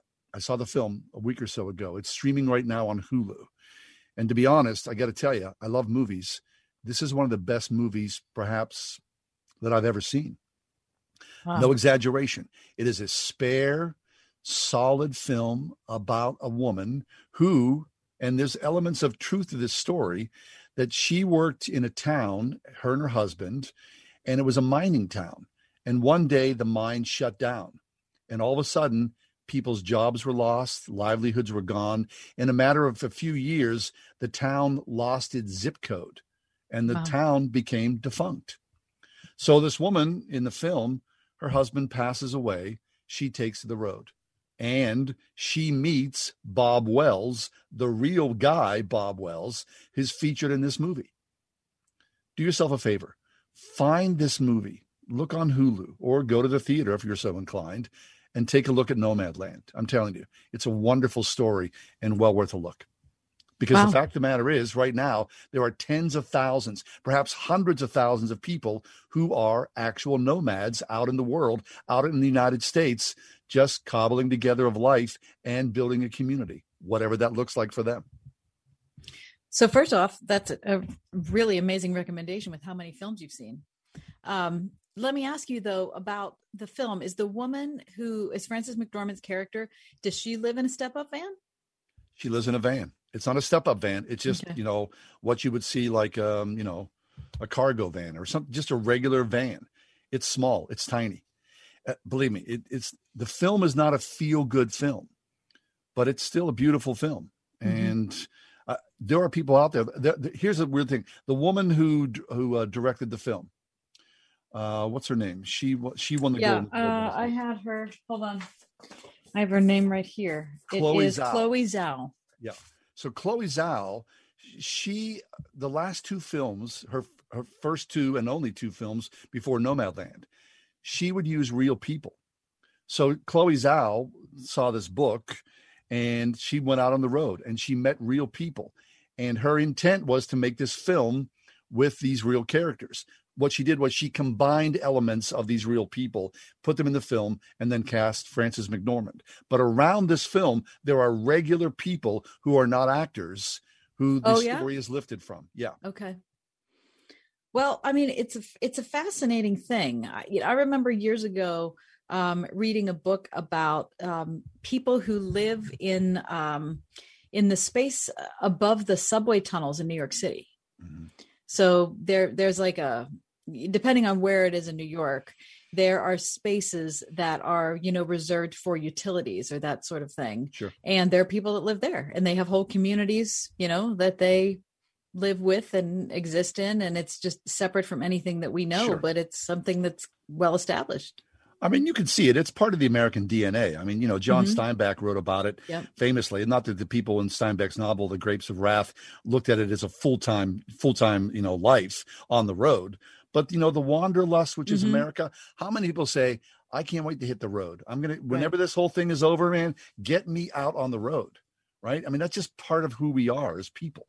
Mm-hmm. So to see that and to know that there are tens of, if not hundreds of thousands of people right now, and they've gotten rid of their mortgages. They've gotten, we talked about this last week. Was it maybe last week or the week before? A couple in New York City, the opposite end of this, right? These were, a young couple, no kids, dinks, big incomes. Right.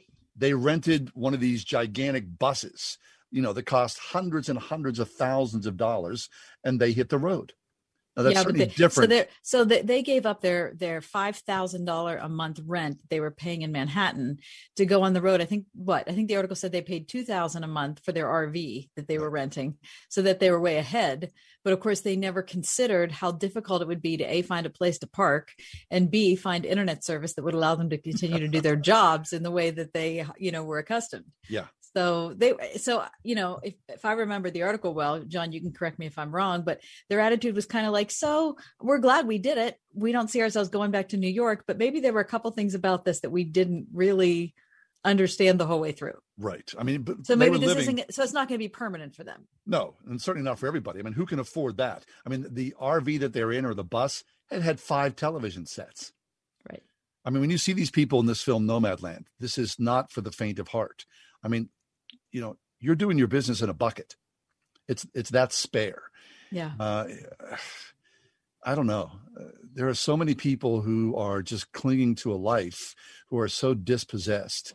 Now, let me ask you another question. This woman in the film, did she choose to do this because of her grief over her husband's loss, or was it a financial thing, or was it a combination of the two? It was a combination of a lot of things, right? That her husband died. She essentially, was childless. She had no one, no family. So she hit the road. I mean, the house that they lived in, this was a company town. So they didn't own their house. There was a company house. I see. So everything, the town, everything just went away. So there she was all of a sudden. And they show her, this is really interesting. And, say what you will about Amazon, there's a lot to be said. They showed her in an Amazon facility working seasonal work. Mind-numbing seasonal work, with cardboard boxes and blowing up little, those airbags to keep your stuff safe from, breakage or whatnot. And I don't want to give away the story because I just really, it's already spoiler alert that I've done here. And I don't want that. People should just watch the film and see a whole different side of what it is to grow old in America and be constrained by your pocketbook and looking for a way to be free and still have some adventure and some self-worth and dignity in your life. And I believe that's really what Nomadland's all about. Sounds great. Thanks for joining us today. It's the Monday edition of The Ride Home. We're at 101.5 Word FM, 96.5 FM, and 7:30 a.m. WPIT. So we'll be right back with much more ahead this afternoon. Up next, what about seasons? Spiritual seasons, personal seasons, and how do they fit in with the seasons in the club? 101.5 WORD. Leading the way with Dr. Michael Youssef. Those who are not anchored in Christ alone, by faith alone, through grace alone, are going to buy into the ploy of the Antichrist. Dr. Michael Youssef. Those who have decided for themselves what they want to believe, how they're going to live, they will be mesmerized by the trickery of the Antichrist. Learn more this week on Leading the Way. Tomorrow morning at 6:30 on 101.5 WORD. My 8-year-old niece and I have one very important thing in common: a deep, passionate love for cheesecake. I remember stopping over once with the famous Cheesecake Factory cheesecake. She'd attacked that thing exactly like she should. Mid-piece, she looks up and she's got it everywhere. On her nose, her chin, and literally a smear across her elbow. As I was thinking about that moment this week, I thought, that's how I want our Faith and Family Mortgage team to be.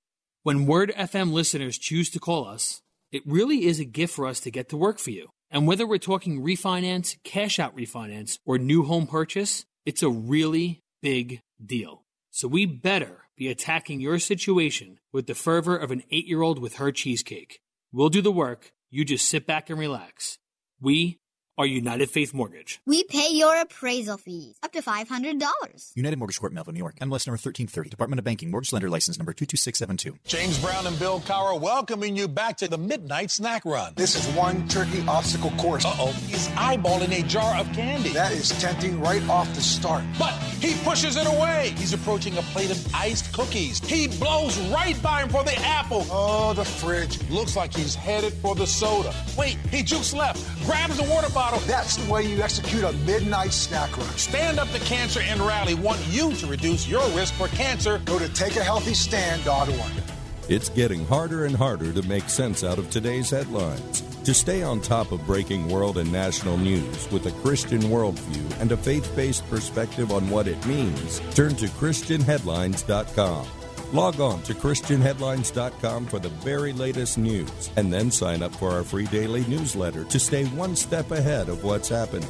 Get out of the mainstream media rut with top news and positive headlines every day with ChristianHeadlines.com. Pittsburgh Theological Seminary prepares students for ministry in the way of Jesus with Master of Divinity, Master of Arts, and Doctor of Ministry degree programs and certificates. Perfect for students with full-time employment pursuing a seminary education. Learn more at pts.edu. We are everywhere on your radio at 101.5 WORD FM Pittsburgh, at wordfm.com, the Word FM mobile app, iHeart, TuneIn, and at radio.com. Parents, are you happy with your children's at-home high school experience? Wondering if you're doing all you can to prepare them for the next step in their life? Check out Salem Career Hub online at salemcareerhub.com. Whether it's college prep school, a 4-year university, an MBA, or learning real-world vocational skills needed to start a career, Get connected with top-ranked online schools and leading skills-based short-term training programs like full-stack software development from the co-founder of Apple, Steve Wozniak, to online XR programs, teaching hands-on vocational courses for HVAC, welding, plumbing, facilities management, electricians, solar, and more, all at a special reduced Salem Career Hub price. Better your child's life through education. Our team of educational experts are available to help you Monday through Friday from 8 a.m. to 10 p.m. Central Time. Just call 866-711-6275, 866-711-6275, or online at salemcareerhub.com. Well, it's March 1st, and I look out the window here, and it's snowing. What do they say? March comes in like a lion, goes out like a lamb. I look forward to that change of seasons. Yeah. I don't know about you, but we're tired of winter here in Western Pennsylvania. We got a lot of snow. So think about seasons and exactly what they mean, right? Whether it's the natural seasons, spring, summer, winter, fall, or, the empty nesters or the full house, or, I'm working or I'm retired. In all of our lives, there's this cycle, this flow of seasons. Well, Dr. Marilyn McIntyre is with us. She's an award-winning author of books on language and faith. Her latest is called Speaking Peace in a Climate of Conflict, and here today to talk to us about seasons. Hey, Marilyn, welcome back. How are you? Hi. It's good. I'm fine, and I'm out here in California where we are having a different experience of seasons. Yeah. Tell us about that, Marilyn. What are the seasons like there now? Well, it's way too early for it to look like April, but it does. Everything's blossoming, and it's quite perfect weather, and it's not going to be forever because it's going to be really hot. So yeah, that's true. We're enjoying it. Yeah. What about the virus? What are things like there? Well, it's just messy. It's a huge state. It's kind of like a nation. And it's a very diverse population, and every county has slightly different ways of rolling it out. But, I think we're shuffling along the way most states are with good faith efforts to try to get it to the right people and open it up as much as possible. So I sort of feel like rather than complaining, we have to look at the efforts that are being made on every front to get this out there. Yeah, I agree. I mean, that's a good word, shuffling along, right? I think that sort of describes how we are. And, people are talking about, well, it's a moonshot, right? We've done something never before, that they've created this vaccine. And so there has to be an element of grace as we do shuffle along for this, because whether it's, politically or socially, no one's on board on the same page here. So it's a lot of rancor and confusion as we shuffle along. Yeah. But I think one place to look is the healthcare workers and how hard they are working to make sure that people are safe and doing it properly. And so I've been really impressed. Me too. Yeah, me too. All the people in the ranks. Yeah. Yep. All right, Marilyn, talk to us about, first off, if I would ask you, what season are you in? Would you talk about, the fact that flowers are blooming, or would you talk about, what's going on with your family or your spiritual state, or what would you say? I think that these days I hear that word very much with reference to my inner life, my spiritual life. And, of course, a lot of churches celebrate the liturgical year, and this is the season of Lent. So that's one level of awareness. And as you just said, it's winter verging on spring, and that's another level of awareness. But I remember working with a woman who was the dean of the faculty for a while, and she had such a gracious way of talking about what season are we in as a community. Is this a time for expansion? Is it a time for reflection? And I loved the grace in that word, because seasons don't have real clear boundaries, right? You gradually realize that you're in it, and something new is upon you. And it reminds me of the biblical phrase I love, in the fullness of time. So it seems to me that a change of season is when time kind of crests like a wave, and all of a sudden you realize this is new. You see enough of the flowers or hear the birds back or something, and you think, okay, we're there. But on the way, there's a lot of new sense awareness that happens. And so I think when I think about seasons of life, I think about those noticings that suddenly reach a tipping point where you say, okay, I'm in a new place now. And I think it's wonderful to stop and take stock and notice where you are in your journey. Yeah, I agree with that. So in the fullness of time, I mean, is it rare, in our iPhone obsessed, sort of streaming era where we don't really appreciate or know the fullness of time? I think it's a rare thing. I'll answer my own question, that it is a rare thing that we appreciate the season or even know the seasons that we're in, because everything feels like it's a blur, even in the midst of a lockdown pandemic. Right. Or we have the boundaries around things imposed from the outside so that we can't really attend to the organic sense of what is it we have been prepared for and what are we ready for and what is opening up in us and what is closing down and time to let go. But those are tender questions about something that can't really be regulated from the outside. And a great deal needs to be regulated from the outside. There's no question. We need traffic lights, right? But I think in terms of one's own spiritual life and thinking about the journey, the turns in the road aren't always sharp turns. Sometimes it's a long, gradual bending of the road in a direction that you don't quite yet realize you're going, that you're being led. And so I think that paying attention to what is gradual takes a certain level of quiet, interior quiet, that's hard to come by, as you say. And that's why I love, in many ways, the church calendar, right? Because it's not forced upon us, and it's our opportunity to engage or not in our relationship, to dive deep if we choose to in our prayer life, to appreciate where we are. But this Lenten season, that's always a good season to be in. It's certainly a season of reflection. It is. And one of the other things I learned at some point about the liturgical calendar, whether or not your particular congregation attends to it or uses it or thinks it's useful, I think it carries you into a season in a place of solidarity with other people who worship and who are honoring the great story of salvation and the life of Christ. And so we do that together. And even if I'm personally in a period of mourning at Christmas time, it is a feast of celebration. And there are ways of embracing people and bringing them into it. And similarly, even if there are things to celebrate in my personal life during Lent, I'm also aware that in my connection to all the people of faith who are among the cloud of witnesses I live with, I enter into the spirit of Lent in solidarity with them. So there's always a little bit of tension between what's going on in my own life and in the collective life, but I think that's creative tension. And it's a good way to remember it's not all about me. Dr. Marilyn McIntyre is with us. Marilyn, I don't know if this is when we first met you, but it's certainly the thing that has stuck in my head the most. And you've written terrific books, and I particularly love Caring for Words and the Culture of Lies. That's my favorite. But one of the articles that you wrote that has stuck in my head is Why I Go to Church. And I don't know many years ago. I don't know how many years ago you wrote that, but it was so moving to me.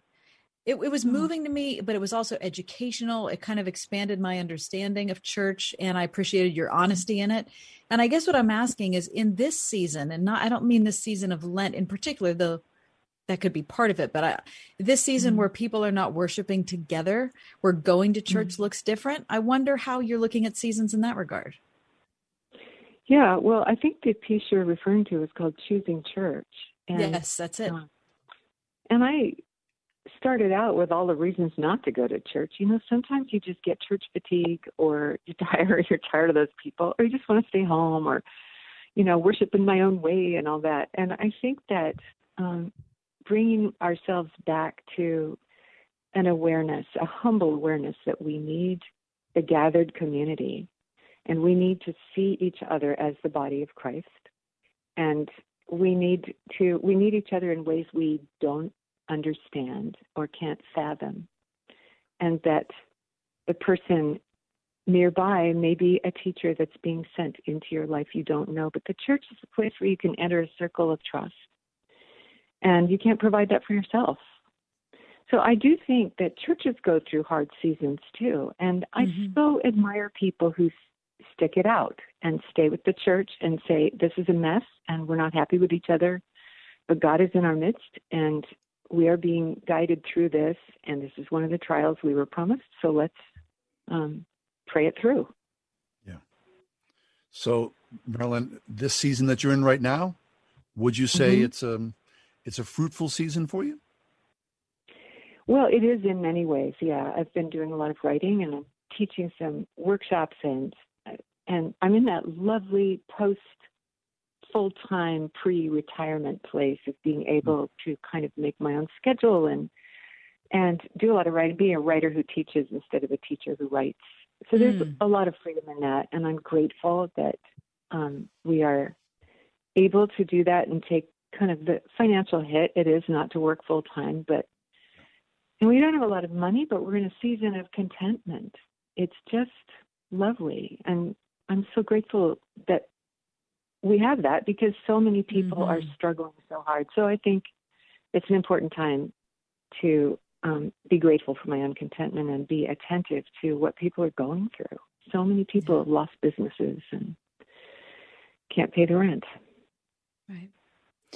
Well, Marilyn, thank you so much. We're grateful that you share your thoughts with us and your presence with us each month. Thank you. And my pleasure. It's good to hear you. That's Dr. Marilyn McIntyre. Marilyn is the author, as I said, of a whole bunch of really terrific books, including Make a List, What's in a Phrase, Pausing Where Scripture Gives You Pause.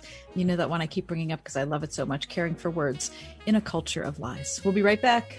Does this make sense? With a moo-moo here and a moo-moo there, here a moo, there a moo, everywhere a moo-moo. Hi, it's me, Marcia, from the Springhouse. And I'm Donnie, one of the 11 cousins growing up on the Springhouse farm. Hey, Mommy, what's coming up at the Springhouse? I'm glad you asked, buddy. We're celebrating the entrance of spring with our spring ham and turkey dinner this Sunday. Are we having that yummy smoked ham that Bill smokes in the smokehouse with real hickory wood? Yup. An old-fashioned roast turkey and homemade stuffing, real mashed potatoes and turkey gravy, sweet potato pie, and all kinds of goodies. And what's for dessert? My favorite part. Just like an old-fashioned church supper, we'll have coconut cream pie bars and all kinds of yummy family recipe cakes, too. Am I making you hungry, bud? Yes. Can I have some now? Nope. We'll have to wait for this Sunday, starting at noon and going all day. Tell our friends where to find us, hon. Check us out at springhousemarket.com or 724-228-3339. Hi, my name is Tanya Ettinger, the Pittsburgh wedding planner and your luxury event concierge. Oh my, do you have to plan your wedding yet again? You don't know how many guests you're allowed to have at your wedding? Do you have to wear a mask or not? Your venue's not calling you back? It doesn't have to be that way. I am pandemic on-site protocol certified, and I'm the solution to your wedding problems. At Weddings of Pittsburgh, my team and I will make your dreams come true. We attend to your every need so you don't have to lift a finger or worry about anything. Relax, leave the stress behind, and enjoy the adventurous experience that my magic will provide you. Go to weddingsofpittsburgh.com. Fill out the contact form and enjoy the wedding you've always dreamed of. Tanya Ettinger with Weddings of Pittsburgh. Let's make magic. I'm a North Hills girl, and I'm proud to serve that community that I've grown up with. Stock Family Dentistry's Dr. Megan Stock. Nobody in my family was a dentist. It was kind of this innate thing planted in my heart since about first grade. And so God leading me down this path, it's been incredible to not only see my passion come to life, but to be able to do it at home is incredible. Exceptional dentistry, compassionate care. Stock Family Dentistry, Perry Highway in Wexford. Visit stockfamilydentistry.com. Pittsburgh Theological Seminary prepares students for ministry in the way of Jesus with Master of Divinity, Master of Arts, and Doctor of Ministry degree programs and certificates. Perfect for students with full-time employment pursuing a seminary education. Learn more at pts.edu. 101.5 WORD FM Pittsburgh. On your smart speaker by saying, play the word Pittsburgh. And on your phone via the Word FM mobile app, iHeart, TuneIn, and at radio.com.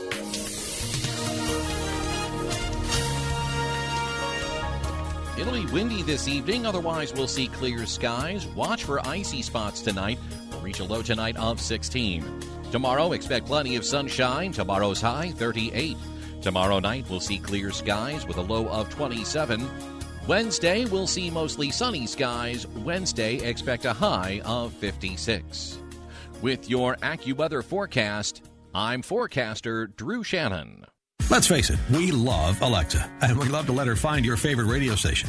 This one, of course. She could find us easier if we taught her a simple skill. To get started, simply say, Alexa, enable the word Pittsburgh skill. And after she confirms, you can then say, Alexa, play the word Pittsburgh. That's all you have to do, and Alexa will learn how to find us. You can listen to us through your Amazon Echo, Echo Show, Echo Dot, and Amazon Tap devices. Alexa, what is your favorite radio station? That's easy.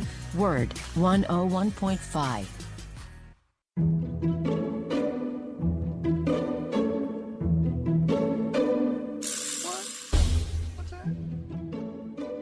Does this make sense? What? Does what make sense? The microwave. You're asking me the microwaves make sense? You're the only one. I'm doing the show with John, so I ask you. Well, there was a time in our lives, pre-kids, we were all like, we're not getting a microwave. We don't need a microwave. All of a sudden, baby shows up. Man, we were buying a microwave like in a hot minute. I love the microwave. The microwave makes perfectly good sense. Really? Yes. Okay. In every way. I'm starting to think that it doesn't. Why? Because here's the thing. Oh, your kids John. are gone. No, it's not that. It's the fact that I don't like how the texture of food when I reheat it in the microwave. I get that.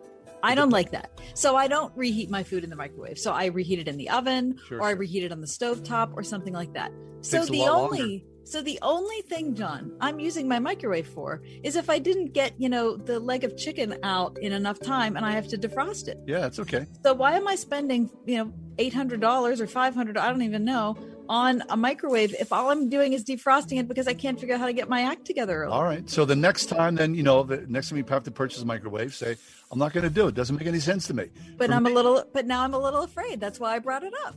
It's all right. I mean, because what if I don't get it and then I need it? You have a little Luddite leanings about you. You really do. You're anti-tech. You think I'd look good with that little homemade skirt thing? Little bonnet there. Yeah. So the microwave, I say it makes sense. You say it doesn't make sense. Okay. Does this make sense? I'm listening to all the Democrats talk about, 1.7 trillion. Oh my gosh. Number. Does this make sense? No. Hold on. I'm holding up a penny. Right. The 1 red cent. Yeah. Okay, in an era where we're talking about money, 1.7 trillion, when you reach in your pocket and you pull out, 3 cents, does the penny make any sense? Do we need the penny? Listen, I can't believe you brought this up. I found a penny today. I almost sucked it up into my vacuum. Yep. Grabbed it at the last minute, pulled it out, and I thought the exact same thing. Why do I still have this? Find a penny, pick it up all day long, you'll have good luck. That's what my dad used to say. We don't need the penny, Don. Mr. Don Hall. I mean, $1.7 trillion we're talking about, and we're looking at a penny? No, I think we need to step forward and say we're done with this.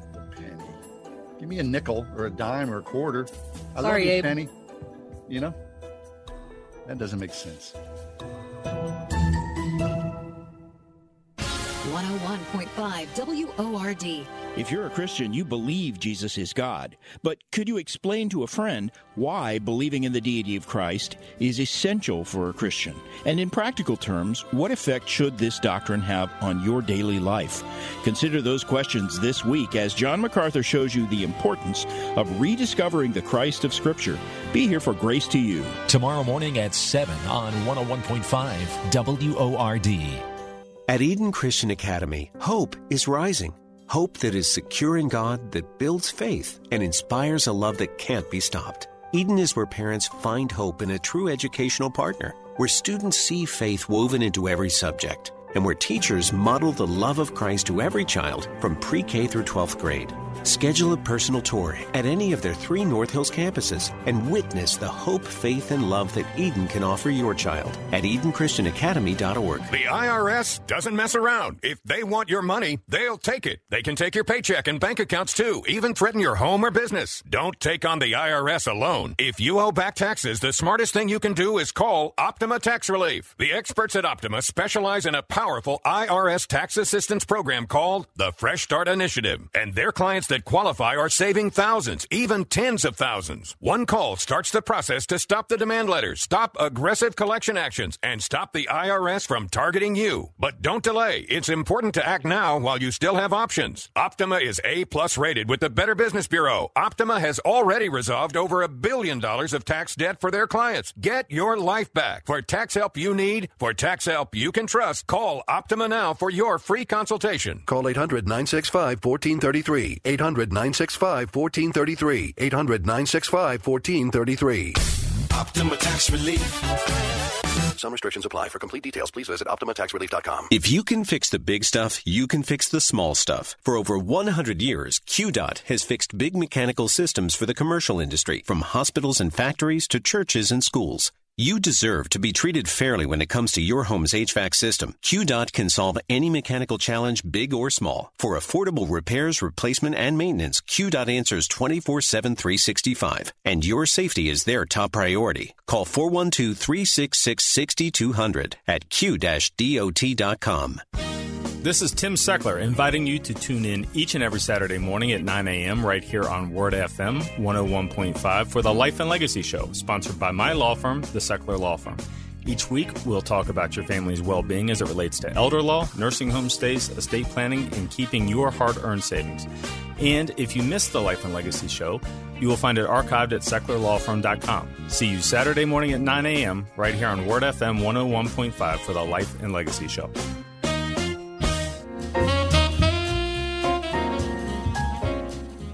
I can't tell you how many times I look at my wife and go, oh, baby, I love you so much. I'm so glad you are here. And one of the reasons why is because the last thing I want to do is go out there in that crazy dating pool. Can you imagine what that would be like? God bless anybody right now, young, middle-aged, or old, who is out there in the dating pool. I just can't imagine what that show must be like. I mean, just, it's wild. Well, Lisa Anderson is with us. She is director of Boundless and Young Adults at Focus on the Family. She hosts the Boundless Show, the weekly podcast and the radio show. Lisa, welcome to the show, and thank you for coming to talk about this very subject of dating during the pandemic. Hey, it is great to be here. Thanks for having me. Sure. Okay, so you track these things. Talk about what, I can't imagine it. What has dating been like since COVID-19 hit? Yeah, so it's wild because, I remember talking, having conversations with my mom and, in our audience, even some grandparents, where it's like, I remember my mom telling me, Lisa, it shouldn't be this hard, with dating. It's like, I just met Dad at college and, we went to some basketball games and then we got engaged. And I'm like, Mom, it's not like that anymore. Okay, well, now you add to that the fact that in this past year, we've had a pandemic. We haven't even been able to see each other, let alone date, other than doing random online stuff. And now we've got all kinds of weird parameters and tensions and things that have cropped up in the past year, whether the pandemic or, issues around the election, or then we're talking about race and critical race theory. I mean, there are a number of things that we can now disagree on, let alone deciding what's important, what's not, and where do we go from here. Oh, my gosh. Okay, so Lisa, we saw that something that you talked about, which is called Fauci-ing. No, I'd never heard about that before. That's the craziest thing. Fauci-ing? What? Okay, so here's the deal. So we all know that Dr. Anthony Fauci is President Biden's chief medical advisor right now. Mm-hmm. And Fauci-ing, when you apply it to dating, is basically choosing not to date someone or breaking up with someone because you feel they are not concerned enough, or they're not obeying all the protocols around COVID and the necessary health measures. So whether that is they don't wear masks, or they don't care about masks, or they don't want to get the vaccine, and it's becoming this like make it or break it kind of deal breaker type thing where it's like, hey, I don't like you because you're not taking the pandemic seriously. Or the flip side of that, which wouldn't be Fauci, but it's the opposite, maybe we can coin something new, is, you're taking it too seriously, or you're living in fear, or you're whatever. And so it's just become this like litmus test. It used to be you just had to send everyone through the 5 personality profiles and make sure you were compatible or whatever. But now it's like, now you're making all these value judgments on things. And so, it's just kind of, that's the latest. I mean, honestly, you guys, there are like 3 that I've heard of just in the last year, Fauci being the latest. But there's a thing called apocalypsing, which is kind of this doomsday. It's a doomsday attitude towards dating based on and born out of the pandemic itself. So kind of this idea of like, is the world coming to an end? Will the world ever return to normal? I better just date someone. Maybe I'm going to have to settle. Maybe I'm going to have to just marry the next person that comes along because I don't even know where my chances will be 6 months from now. And so that's like crazy. Then there's, so now we've got those 2. Then we've got the phenomenon of what's called woke fishing, which if you guys know the term being woke. No. Yes, but not woke fishing. Okay, so woke fishing is where you are going to appear more culturally sensitive or culturally aware in order to attract people who are like, oh, I love you because you're culturally aware or culturally sensitive. So you may be a big jerk, but you're going to appear sensitive because you want to attract a pool of people that think you're so in the know and culturally appropriating the right things. And oh, my gosh. Okay. So, Lisa, I'll see your woke fishing. A friend of my son's was dating a woman, went on a date several times. They wore their masks, but he said he really didn't know if he wanted to date her further. He would decide when he could see her full nose. Okay. Well, that's just attraction. I mean, that's all right. Now we have to worry about that. I know. I mean, we were always worried about attraction, but now we have all these things. And plus we need to get our Enneagram. I mean, it's becoming a mountain too high to climb.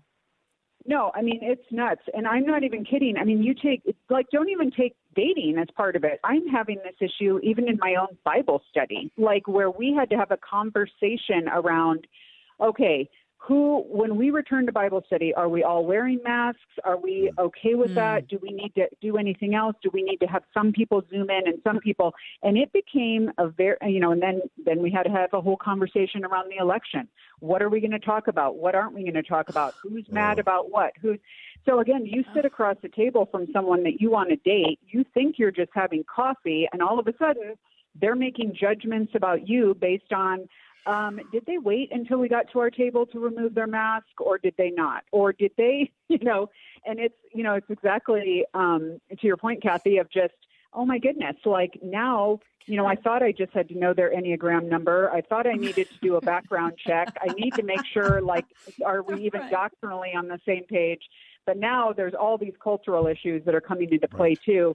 And I would say, honestly, bottom line, I think it is shining a spotlight on the fact that we as a culture, and even as Christians, have horrible communication and conflict skills in that we cannot bring up these things in conversation and address them rightly and kindly and just get past it without it being a humongous drama fest.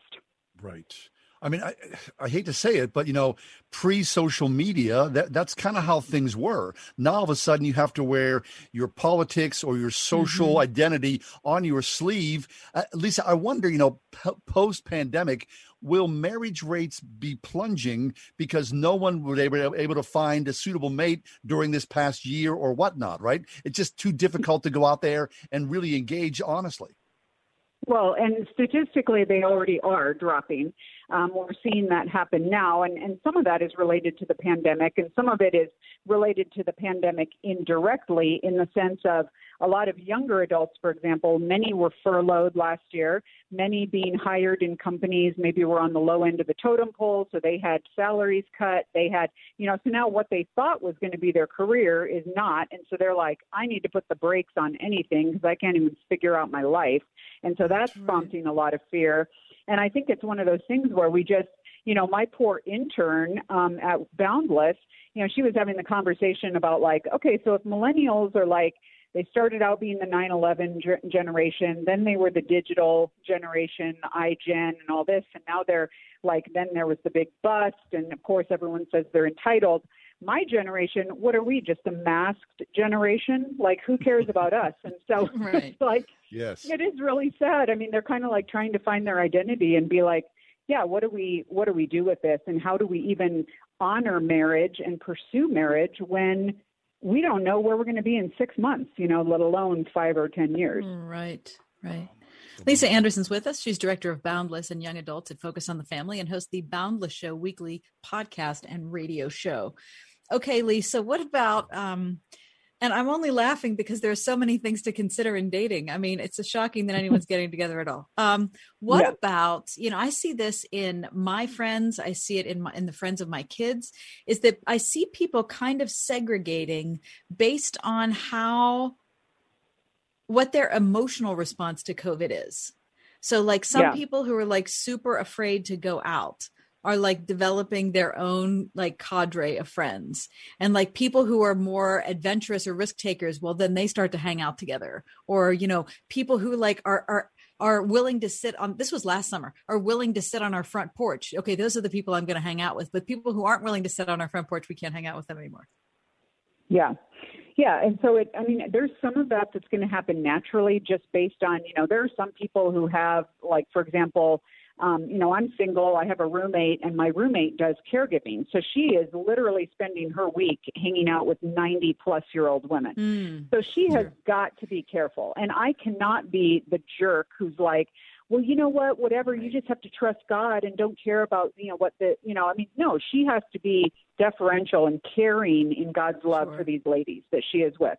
Okay, other people have health conditions. We have to always be thinking of the other person and saying, okay, what's this about? That said, personally, we have to recognize, okay, are we personally, where are we in our heads? Like, are we stepping over the line? Are we trusting God? Are we not trusting God? What source, where is this sourced out of? And just be reevaluating that. But at the same time, we have to be willing to extend ourselves. And so if you have the friend who is a little bit, hesitant or whatever, doesn't want to quite go out to the extent that you're willing to, how are you going to reach out and say, okay, what can we do together? How can we maintain our relationship? I can't just cut you off based on this. We have to be willing to extend ourselves and be creative in the way we're going to get together with others, just like we're having to do, hopefully, with like church or small group. I mean, we can't just say, well, I'm never going to attend church the rest of my life because I can't do X, Y, Z. We have to find a way to make it work. But at the same time, we have to be again, we have to be willing to say, okay, what does this look like? And not just yell at the other side or make, the problem is, John, you referenced social media. We have our noses in our phones and we're reading crazy, polarizing stuff that's giving us opinions that may or may not be true. They're taking the humanity out of the situation and just giving us random, facts, conspiracy theories, whatever, non-facts. And then we're making judgments based on that. And so we have to be careful when we do that and just say, one, what are we filling our heads with? Two, what is the amount of time that we're spending doing this when we could be reaching out to other people and attempting relationship? And, so many relationships have fallen by the wayside in the past year, and that's so sad. So we got to find a way to do this differently. Amen to that. We're talking with Lisa Anderson. She's director of Boundless and Young Adults at Focus on the Family, hosts the Boundless Show, the weekly podcast, and the radio show. So, Lisa, when you're out there, there you are, you're single and you're dating in the midst of all this. I mean, you have to feel the emotion has to be up and down. I mean, do you feel despair? Do you feel joy? I mean, what is that like as you try to find a good and godly man? Yeah, so it is hard because, let's be honest, I'm single. I've been in the dating pool for a while. I've done all the, technology. I've done the apps, I've done online. And I'm kind of feeling that, okay, I didn't do so great at it pre-pandemic. So now what does the last year look like?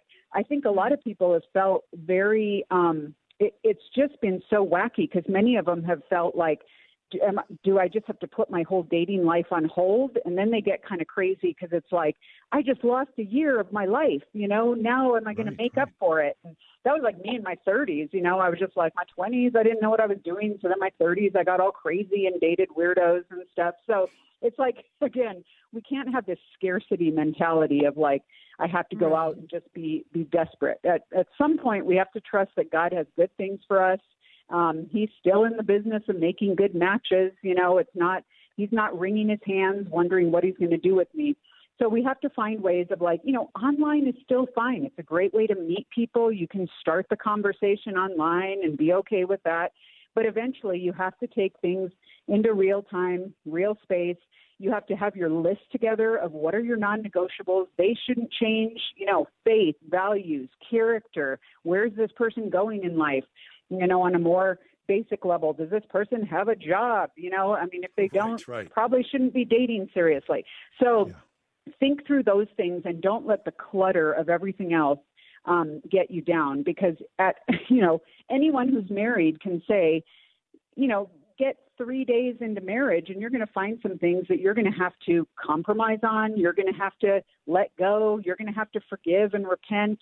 And so all of those things, we have to be able to talk them through, get past them, realize you're talking to an actual human being made in the image of God.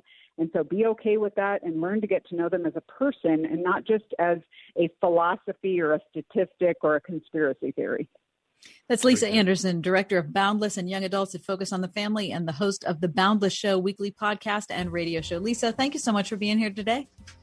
Hey, absolutely. I better go find a date. Yeah. Don't I'll do let you know if I meet dating. anybody who'd be good for you, I promise. Stay away from that apocalypse stuff. God bless you. In 1901, a woman by the name of Annie Taylor climbed into a barrel so that she could ride that barrel over Niagara Falls, the first person to do so. The reason for her crazy endeavor? She was struggling to make ends meet, and she was hoping for fame and financial security. It's Ryan from United Faith Mortgage, a faith and family mortgage team that tries to improve your financial outlook without having to ship you over a 170-foot waterfall. Our mortgage team happens to be an arm of a bigger company who is a direct lender, which means our company gets to use its own money and make its own decisions within its own walls. There's no middleman.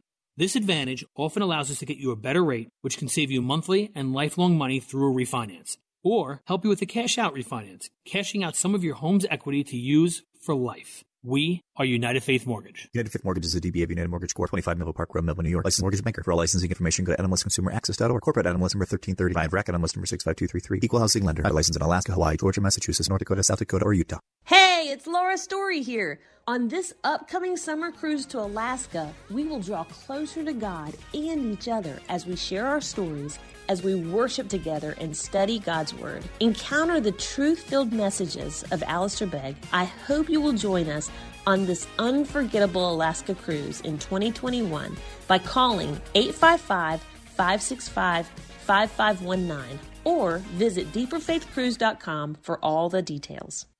To serve as a ruling elder is a high and holy office. RPTS now offers 5 flexible online courses to help you shepherd the Church of God. The Ruling Elders program features courses on biblical counseling, interpretation, worship, the church, care and administration, plus preaching at elective options that best fit your ministry paradigm. No papers, no exams. Just solid biblical teaching from experienced pastor professors. Individual and group rates available. RPTS. Study under pastors. Learn more at rpts.edu. If you'd like a smartphone that's really smart, download the OnePlace.com app, the app that will inspire your faith daily and provide answers to the biggest questions of all. OnePlace lets you download your favorite pastor's programs and listen, even offline or in airplane mode, with easy connections to your Bluetooth speaker or dashboard. To download your free OnePlace app, visit the iTunes App Store or the Google Play Store for your Android device and search for OnePlace. That's OnePlace. Today's forecast calls for clear skies, slight winds coming out of the northeast, and customized car insurance from Liberty Mutual, so you only pay for what you need. Liberty, liberty, liberty, liberty. Pittsburgh Theological Seminary prepares students for ministry in the way of Jesus with Master of Divinity, Master of Arts, and Doctor of Ministry degree programs and certificates. Perfect for students with full-time employment pursuing a seminary education. Learn more at pts.edu.